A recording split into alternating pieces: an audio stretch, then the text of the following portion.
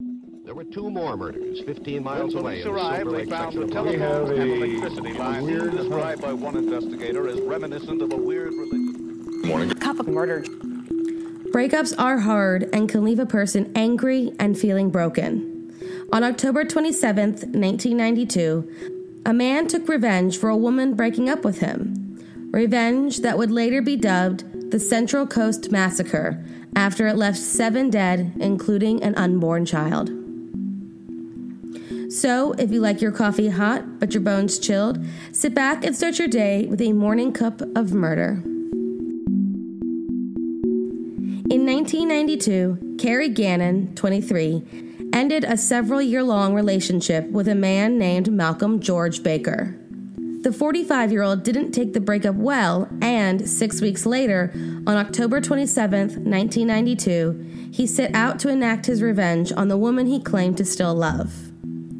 Carrie and her 18-year-old pregnant sister Lisa shared an apartment in Terrigal, Australia.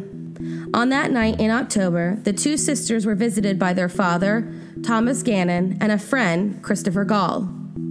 At around 9:12 p.m., shots could be heard from within the apartment. Malcolm used a shotgun to smash the front window. Christopher was the first to be shot before he moved on to Carrie and Lisa, and finally their father. When police arrived, they found Thomas dead in the streets, the sisters both dead within the apartment, and Christopher Gall severely injured, suffering from a gunshot wound to the face. Lisa was 8 months pregnant, and efforts were made to save the unborn child, but ultimately failed. Malcolm then drove to the resort in Bateau Bay, where his 27-year-old son, David, lived with his wife and baby. He was shot in the backyard and killed. He then continued his reign of terror and traveled a little over 9 miles to a home in Wyong, where Ross Smith and Leslie Reed lived. He arrived shortly before 10 p.m. Malcolm blamed Ross for a failed business deal that caused him to lose the deposit on a home that he intended to use to lure Carrie away from her family and back into his life. He shot and killed Smith immediately, but Reed was rushed to the hospital where she would die just 2 hours later. Some reports claim that Leslie too was pregnant at the time of her murder. Just an hour after his rampage ended, Malcolm Baker walked into a police station, handed over his 12-gauge pump-action shotgun, and surrendered. He was charged with 6 counts of murder and 1 of attempted murder. A few days later, on October 29th, a classifieds ad appeared in the Central Coast Express newspaper. It was addressed to Carrie Gannon and said, "But I still love you, Mac."